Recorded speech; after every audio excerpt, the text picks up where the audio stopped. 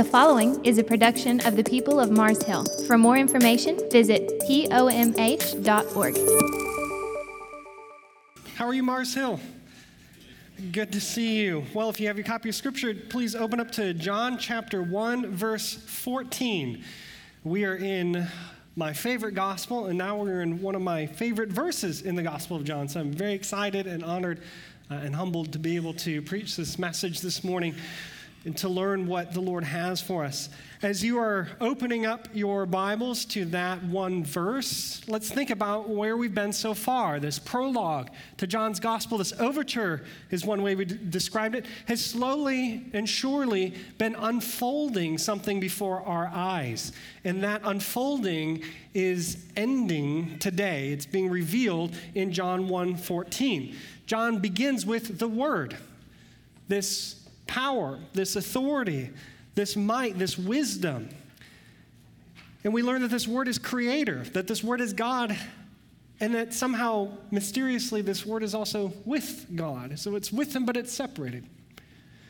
This Word, we learn, is a source of life, and it's a light that comes to a dark world that was created by the Word, but doesn't recognize Him.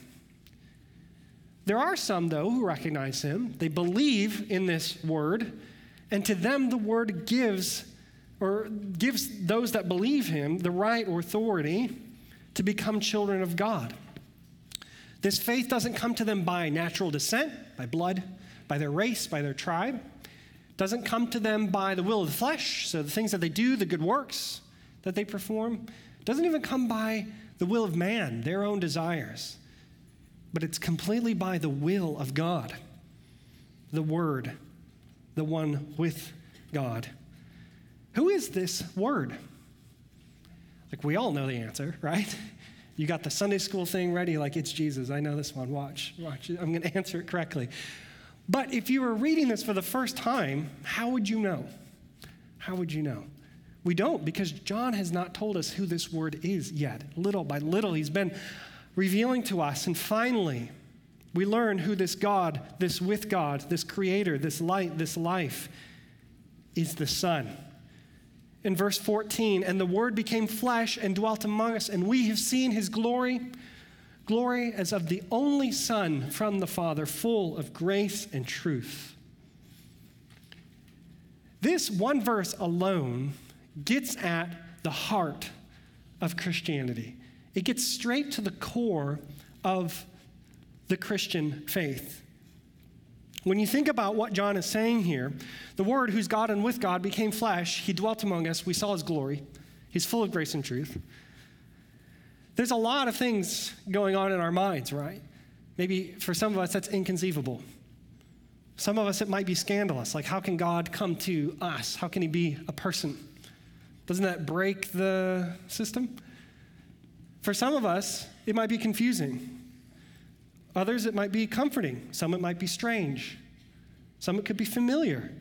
For all of us, though, I think it should be glorifying, because that's the way John takes it. He structures this sentence inspired by the Holy Spirit in a very specific way to get us to see that the Word is the Son, that He's dwelling, and that His dwelling somehow relates to God's glory. We would breeze right past this, but John is very careful with how he arranges this sentence. And so what I've done for us is color-coded it. That actually is the way it looks in the Greek, the blue and the red. I don't know if you knew that, but if you have a Greek edition, it's blue and red there.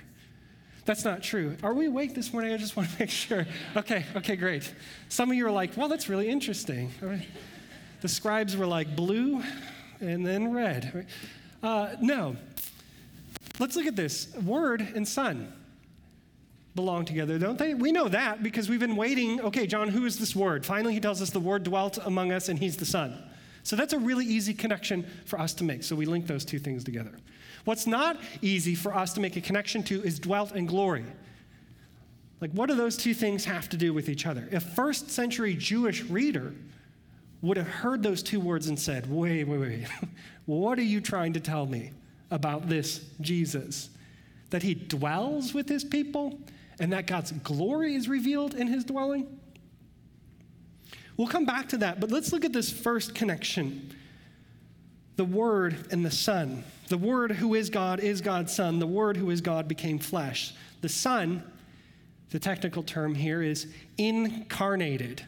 Incarnation. You've heard that word before, right? Has nothing to do with flowers.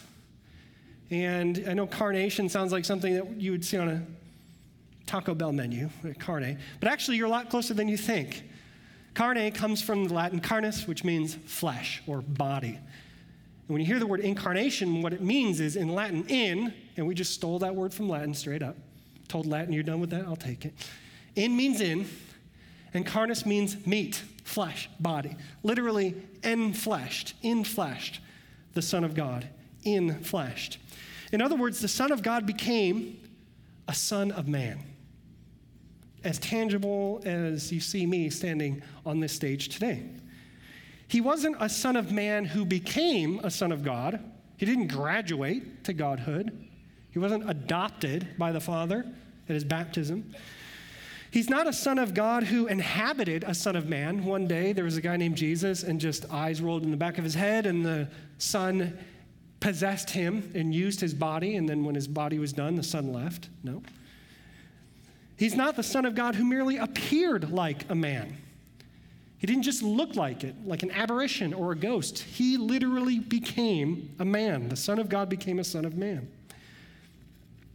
Yet even though the eternal Word of God became man, he didn't stop being what he always was and always is.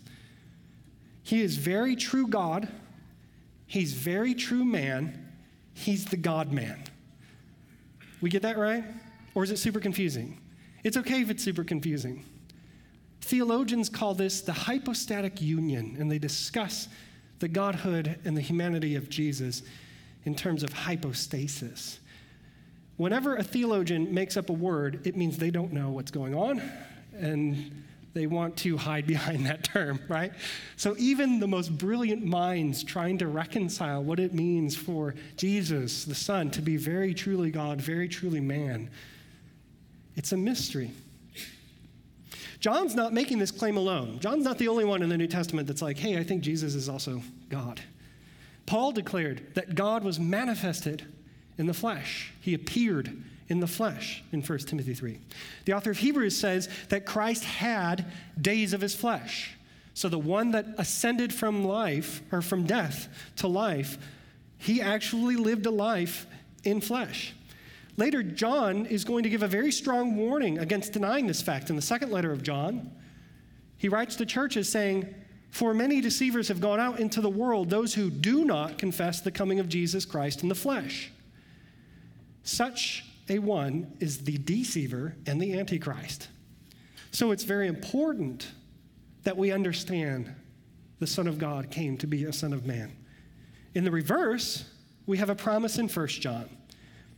That by this you know the Spirit of God. Every spirit that confesses that Jesus Christ has come in the flesh is from God. So kind of reversing that warning. If you don't think that Jesus came in the flesh, you're deceived or a deceiver. And any spirit that does comes from God. The Son of God becoming a son of man. That's really profoundly strange, isn't it? And it's quite a paradox when you think about it. The infinitely strong God who created the stars in the heavens was born beneath them in the night sky as a vulnerable baby. The unfathomably creative God who designed human procreation and the womb was himself knitted in the womb of a virgin. The King of the universe, who enjoys for eternity worship by angels and incredible beings, was welcomed to earth by shepherd boys under threat of destruction by a pseudo-king. And the loving God who cradles the cosmos in his arms was himself cradled by the calloused hands of a first century Jewish carpenter. Very strange. Why? Why did the author of life come to earth? Why did he come? To be scorned, to be mocked, to be murdered, to be resurrected? Essentially, this strange, this paradoxical, this hypostatic union, this incarnation occurred so that God could accomplish a rescue mission. He came to earth on a rescue mission to save us from an evil tyrant. And this is something that deep within every single human being we yearn for, even if we don't know it, and even if we don't recognize it. As humanity, we were created for communion with our Creator.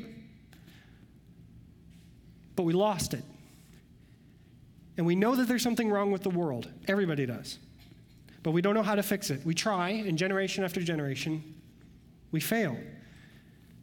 We recognize that we're too weak to fix it. Because if we're honest with ourselves, we're part of the problem. And so we yearn for something bigger, something up there or out there, to come and to rescue us. And we're creative creatures, aren't we? And because we're creative creatures and we yearn for God himself to come and rescue us, we can't help but tip our cards and reveal to the world that this is indeed our desire. And we do it through the stories we tell, the artwork we make. It's why the ancients wrote poems and epics about the gods coming down to earth and rescuing humanity. It's why poets like Virgil, who looked around him in his time and saw injustices, didn't know what else to say, but looked up for answers, saying, "Justice return, the first age of man, and a new progeny descends from heaven. Something from up there has to come down here to fix this, because we can't do it ourselves." And even today, it's why we will line up at the movie theater at midnight to see the next Marvel superhero movie, to watch supermen and superwomen saving humanity.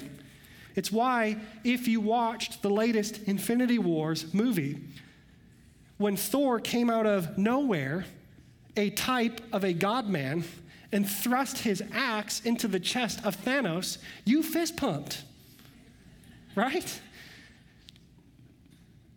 I mean, take yourself out of the situation for a second. Why write that story?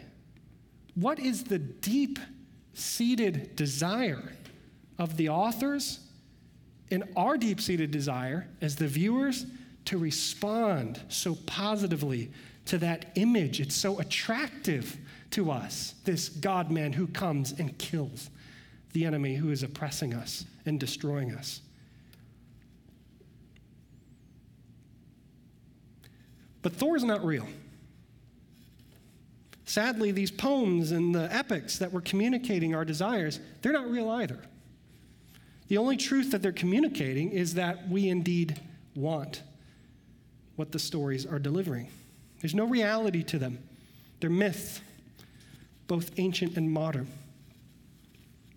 C.S. Lewis is a very brilliant writer, and he actually specialized in medieval mythology. And one of the things he said that brought him to Christ was noticing in all of these myths patterns that began to develop, almost like signs pointing to a direction that the authors themselves didn't realize, but upon conversion, he recognized even the pagans desired that a God would come and rescue and redeem. For him, all the world's myths were pointing to Christ. Think about all the stories that we grew up with or are growing up with. The defeat of evil by a conquering hero, the collapse of hell by the kingdom of good, the triumphant prince who storms the castle, slays the dragon, and rescues the damsel, the gods who come to earth to rescue humans, the dying God who rises again. None of these myths are true, but they communicate a very true desire in us. And fortunately, there is one story that fulfills that desire.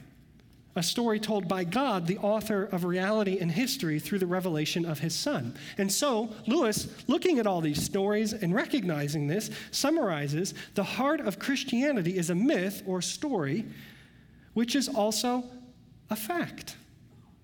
that these desires we've had as humanity come true in the incarnation. It is the desire that we all express in our stories, but it's a story that's actually, truly, historically factual. It came true.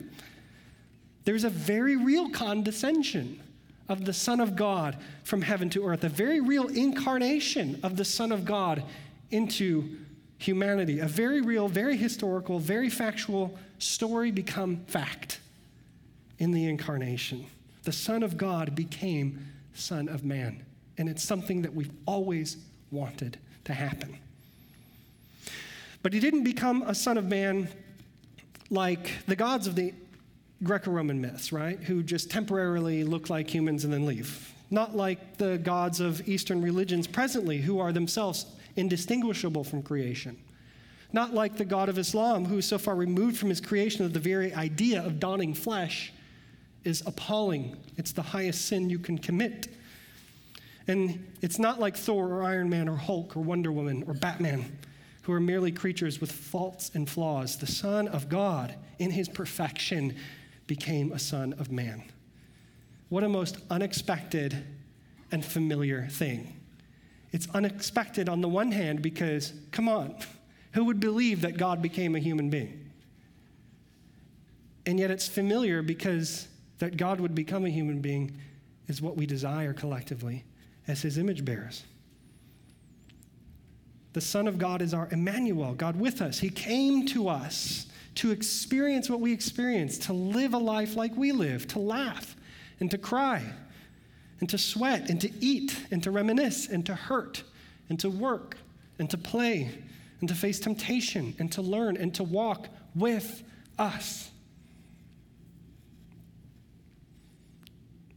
It's an indescribably beautiful thing. And in one sense, in Scripture, people should have seen this coming, right?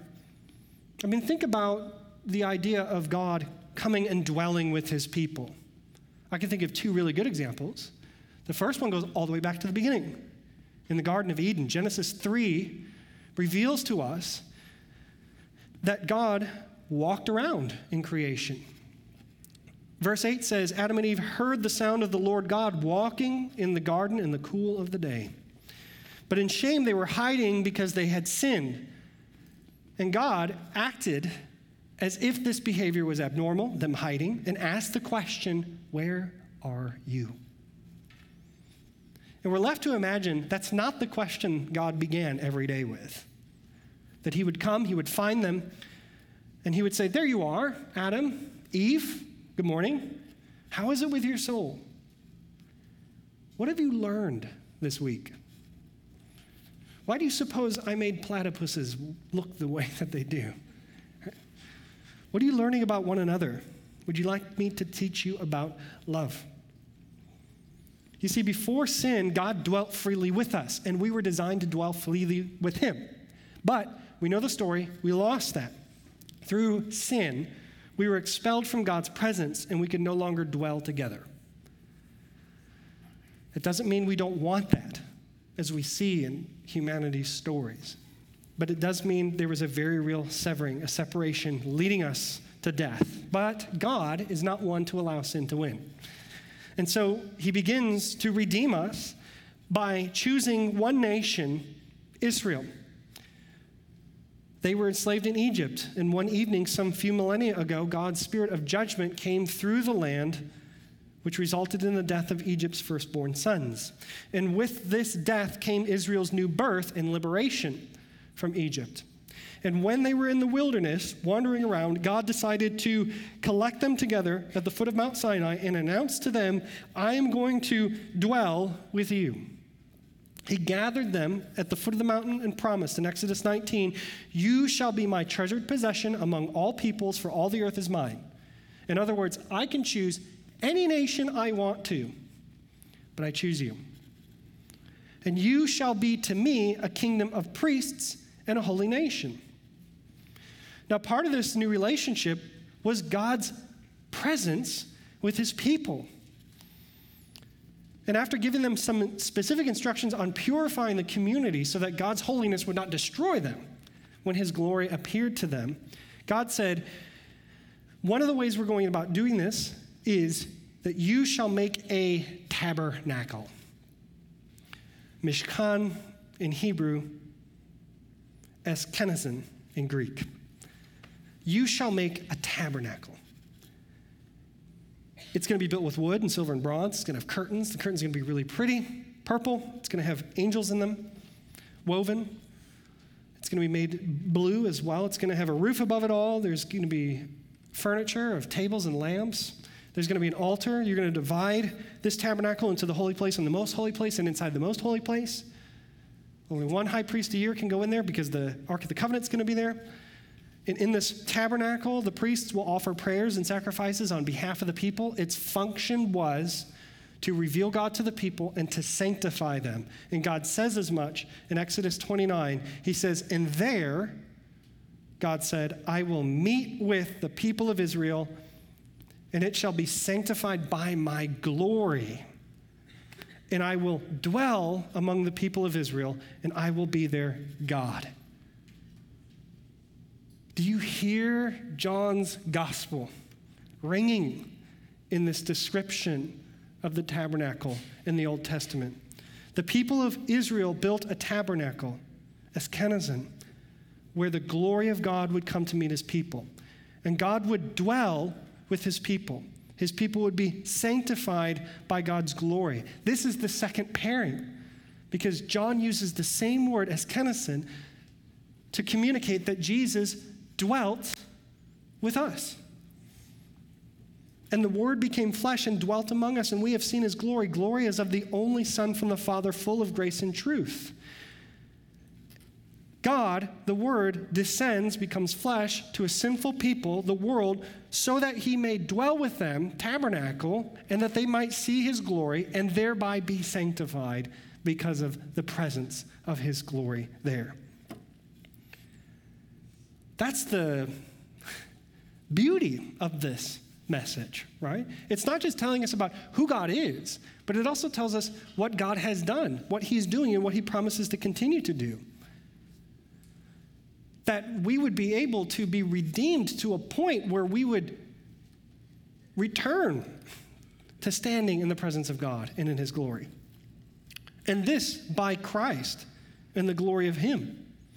Later, John is going to record that the same glory that descended from heaven to Israel is actually Christ. Referencing Isaiah's vision in chapter 6, where he says, I saw the Lord sitting upon a throne high and lifted up, and the train of his robe filled the temple. And that there were seraphim who called to one another, saying, Holy, holy, holy is the Lord of hosts. The whole earth is filled with his glory. Jesus said of this vision, speaking about himself, Isaiah said these things because he saw his glory and spoke of him. And when the Son came to the New Testament disciples and apostles and tabernacled with him, they got to rejoice in a prophecy that was made by Zechariah centuries earlier. Sing and rejoice, O daughter of Zion, for behold, I come and I will dwell in your midst, declares the Lord. And we too today, sitting in this room as believers, have a hope that an even fuller fulfillment of a prophecy will come true. In Revelation 21, and I heard a loud voice from the throne saying, Behold, the dwelling place of God is with man, and he will dwell with them, and they will be his people, and God himself will be with them as their God. In a sense, a return to the garden of what we lost, but better, because we can never lose it again. John is making an incredible statement here that the tabernacle of Israel was a foreshadowing of the incarnation, the Son of God becoming a Son of Man. In other words, Jesus Christ, the Son of God, is the tabernacle, the very presence of God dwelling and living among his people. This is why the incarnation is so important to our faith, because we see types and shadows and foreshadows all throughout the Old Testament until finally we see it revealed. Right here in verse 14, chapter 1 of John. This is why Lewis calls it the heart of Christianity, because without the incarnation, there is no Christianity. So it should be no surprise then that holding this belief of the incarnation can be a bit difficult for people. Today, nobody really has a problem saying that Jesus lived in the flesh. Yeah, he was a Jewish rabbi, a teacher, a philosopher. He said some really nice things, but, of course he wasn't God. That's impossible.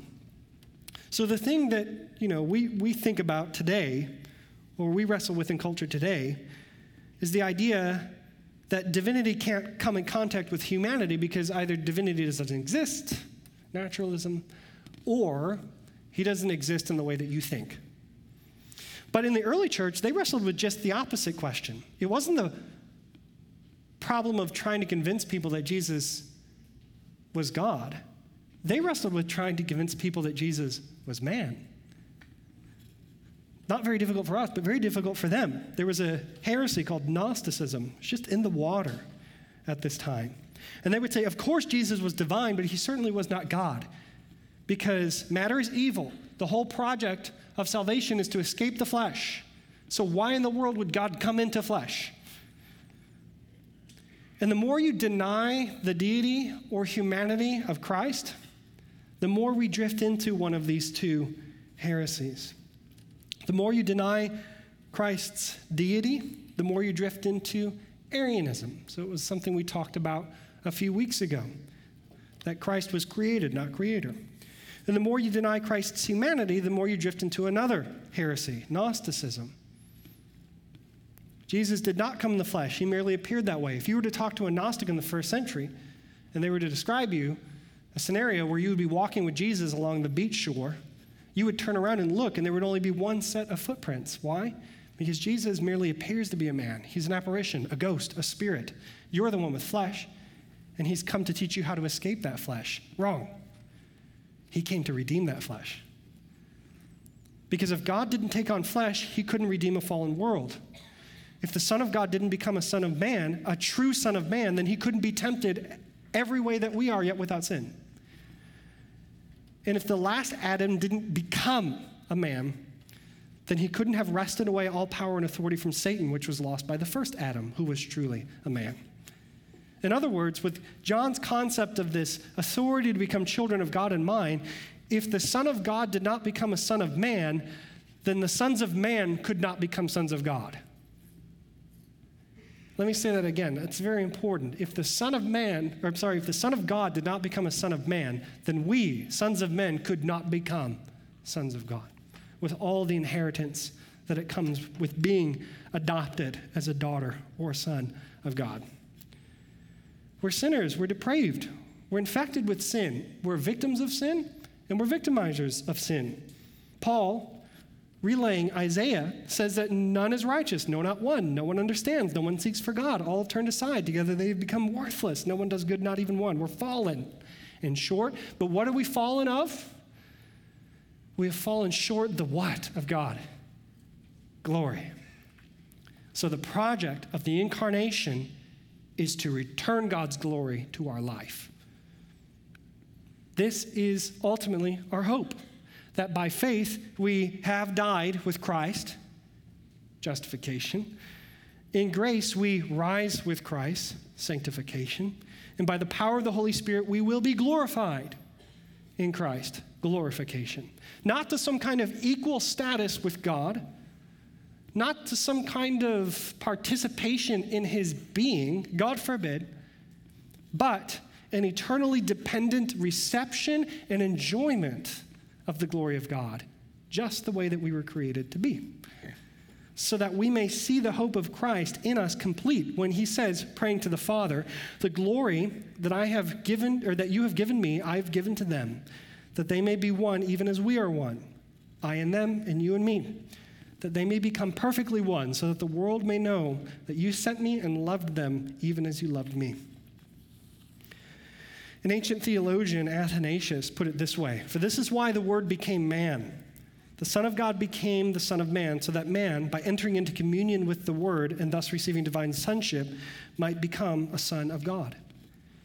The reformer John Calvin put it another way. The work to be performed by the mediator was to restore us to the divine favor, so as to make us, instead of sons of men, sons of God, and instead of heirs of hell, heirs of a heavenly kingdom.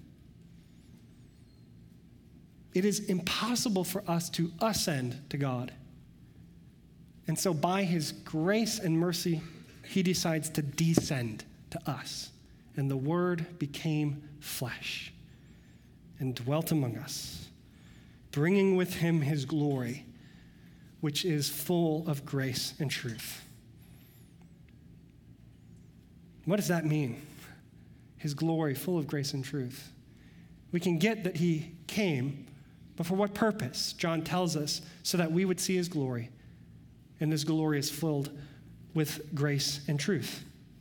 Well, John's already kind of begun to tell us how that grace and truth affects our life. He started early in verses 12 and 13. He says, to all who did receive the Word, the Son, who believed in his name, he gave the right to become children of God, who are not born of blood, nor the will of the flesh, nor the will of man, but of God.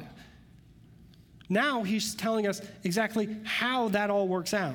Well, if it's not my race, if it's not my works, and it's not my desires, well, how does this incarnation of Christ save me? Through grace and through truth. John has completed that thought. This will of God is that you would see his glory, and that his glory would sanctify you, and that you would be sanctified by his grace, and you would be sanctified by his truth, that by his grace we would be given through faith the right to become children of God, and that by his truth we would know that the Son is the light and the life of men, and there is no other place where you can get that. And by experiencing this grace and experiencing this truth, or rather knowing this truth, we can conclude that it is truly not by our blood, by our tribes, by our race, by our descent, but it's by God's grace and truth in Christ alone that we are saved. And we're saved not by our flesh, like our works, but it's by God's grace and truth in Christ alone. And it's not by our wills, not even our desires, but by God's grace and truth in Christ alone. I mean, think about how backwards this seems to the world who doesn't recognize their Creator. The glorification of the King of Kings means an unglorious death on a rebel's cross. But that's grace and that's truth. And the grace of the Lord of Lords meant an ungracious descent into death after his crucifixion. And the truth that comes from the very source of truth is the unbelievable thought that Christ not only incarnated, but resurrected from death. It's so backwards, isn't it, this incarnation thing? It upsets our whole worldview, and it should. It upsets our desires, and it should. Because our worldview and our desires must be replaced by grace and by truth. Why? Because otherwise we would have it the way we want it, and you don't want it the way you want it. Our way, our truth, leads to death. It is only the way, the truth, as we will learn in John 14, in Christ Jesus that leads to life. We want it so badly not to be this way, though. We want it to be our natural descent. We want it to be our present tribe. We want it to be our groups. We want it to be our people. I just want to be a part of this community, and whatever that means, that saves me, right? So I want it to be my nation. I just want to be born here in America, and I want to go to church, and I want to passively be accepted into God's salvation because he's pleased with the nation and he's pleased with the church. We're the righteous ones. Everybody else is unrighteous. We want it to be our politics. I want to just look at the options and sign on to one option or another, the one that I think is right, and then that somehow translate into a reward later. And so we put all of our time and effort into politics. We even want our church to save us. So really, the name of the game becomes just pick the right church. And then once you've found the right church, just passively gain salvation through the absorption of teaching and the expression of worship. We forget that the Christian faith is an active transformation. We also really want it by our works, right? We want to know what the concrete rules are, and I want to follow them as if we can. And we want it to be maybe public works, get out into the world and do good things. And if we do good things, that translates into salvation, merits me a reward. We want it to be our godliness that saves us. Look, if I just have the right intention, like, God will reward me, right? And I'll say this, within evangelicalism, there is a really difficult to discern idol, which is, if I just have the right beliefs, I'll be saved. If I can just think the right thing, have the exact, precise, right theology, then I will be saved. If you put your confidence in what you know and not in what Christ did, how is that not an idol? And we forget that the enemy knows the Bible and theology far better than any of us ever could. But the thing that separates you from him is that you can obey by the power of the Holy Spirit, and he refuses to. So we think, man, if I could just think the right things or do the right things, and then if I can think the right things and do the right things and impose them on other people, God will be happy with that too, right? That's legalism. This is what we actually want to save us. But the problem is, none of it does. And praise be to God that Jesus Christ in the incarnation came to save us, came to model what it means to dwell in the glory of God. He came by his natural descent, the Jewish Messiah, to invite us into his nation. He came to allow us to participate in his politics, his kingdom advancing in a dark world as representatives and ambassadors of God's grace and truth. And he came to show us that as a church, we are members of his body, his hands and his feet on earth, as an echo of the incarnation 2,000 years ago and a foreshadowing of his return again in our future. It's by his work alone that we are saved. We're very Protestant. We're very fond of saying, oh, I'm not saved by works, right? That's not true. You are saved by works, they're just not yours. And the works that you are saved by come to us through and by the incarnation. It was his faithfulness to God's law. It was his public work of preaching and teaching in the kingdom. It's his godliness, his perfect righteousness, his holiness in the midst of a fallen world in which he did not sin. That's what saves us. He did all the right things, all the right time, without exceptions, and faith in his faithfulness to the Father saves us. And most of all, and most precious of all, it's not our desire, John says, not our will, but his, that we are saved. His passion for our lost souls, his feeling of love towards us when we were his enemies, his decision to draw us to ourselves and clasp us in the immovable grasp of his hands. And he proved all of this by condescending in humility to come to us and die. Praise be to God. We do not get our desires fulfilled in salvation, but that the incarnation, that through the incarnation Christ has come, and by the Spirit he gives us a new heart with new desires and then fulfills those. Why? So that no matter what, God receives all the glory. That his decision to come, his glory. His work on earth, his glory. His death on a cross, his glory. His resurrection, his glory. Our redemption to receive and experience that glory, his glory. Everything is about him. And it is encapsulated in this one sentence that the Word became flesh and dwelt among us, and we have seen his glory, full of grace and truth. Today, we want to celebrate that through a very old act of worship, the Lord's Supper. A public proclamation that as a body of believers, we believe the incarnation, we believe Christ's death pays for our sins, we believe that his resurrection seals the deal against death, and that we anticipate Christ's coming again in our future. Jesus inaugurated this meal by continuing a very old practice in ancient Judaism, the Passover Seder, which reminded the Jews of God's redemption of them from Egypt. And part of this meal was the breaking of bread and the drinking of a cup of wine. And when Christ broke the bread, he blessed it and he said, "This is my body which is broken for you," my very real body, the body I incarnated into. And by these stripes you will be healed. And then he takes the cup and he blesses it.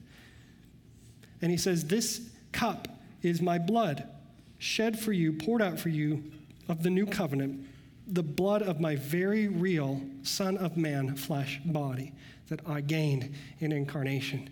You see, the incarnation, very important.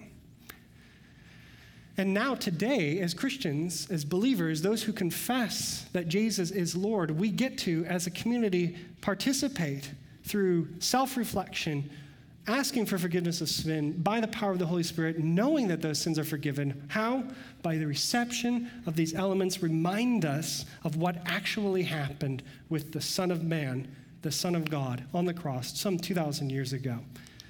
That you were healed, your sins have been paid for because they've already been punished. And yet it's not just that, it's also a celebration of Christ's coming again. So as a church, if you are a believer, I would ask that you would take some time to reflect on your own sinfulness and ask that by the power of the Holy Spirit you would be forgiven. And come and join the rest of your brothers and sisters, those of us who have been adopted by faith into the family, at one of 5 tables around the stage in the Lord's Supper. If you are not a believer, we would ask that you would abstain, but that you would pay special attention to those who do come up and make a public proclamation about their faith in the Lord Jesus, and ask them what drove them to the table so that they may share the gospel with you. Let's pray. Father, we thank you so much that you sent the Son of God to become a son of man so that we, sons of men, might become sons and daughters of God. Lord, we know that the incarnation is such a mystery to us, and yet you're not asking us to understand it completely. You're asking us to be affected by it and transformed by it completely. Lord, part of this we recognize is confession of our own shortcomings and sin, and so we lay those before you now. We nail them to the cross, and we give you praise that you resurrected the Son 3 days later. Father, we thank you, and with this meal we proclaim not only the goodness of your death and the glory of your resurrection, but the joy of your coming, when one day, as Revelation 21 says, you will dwell with us forever in glory. You will be our God and we will be your people. We look forward to that day, and it's in your Son's name we pray. Amen.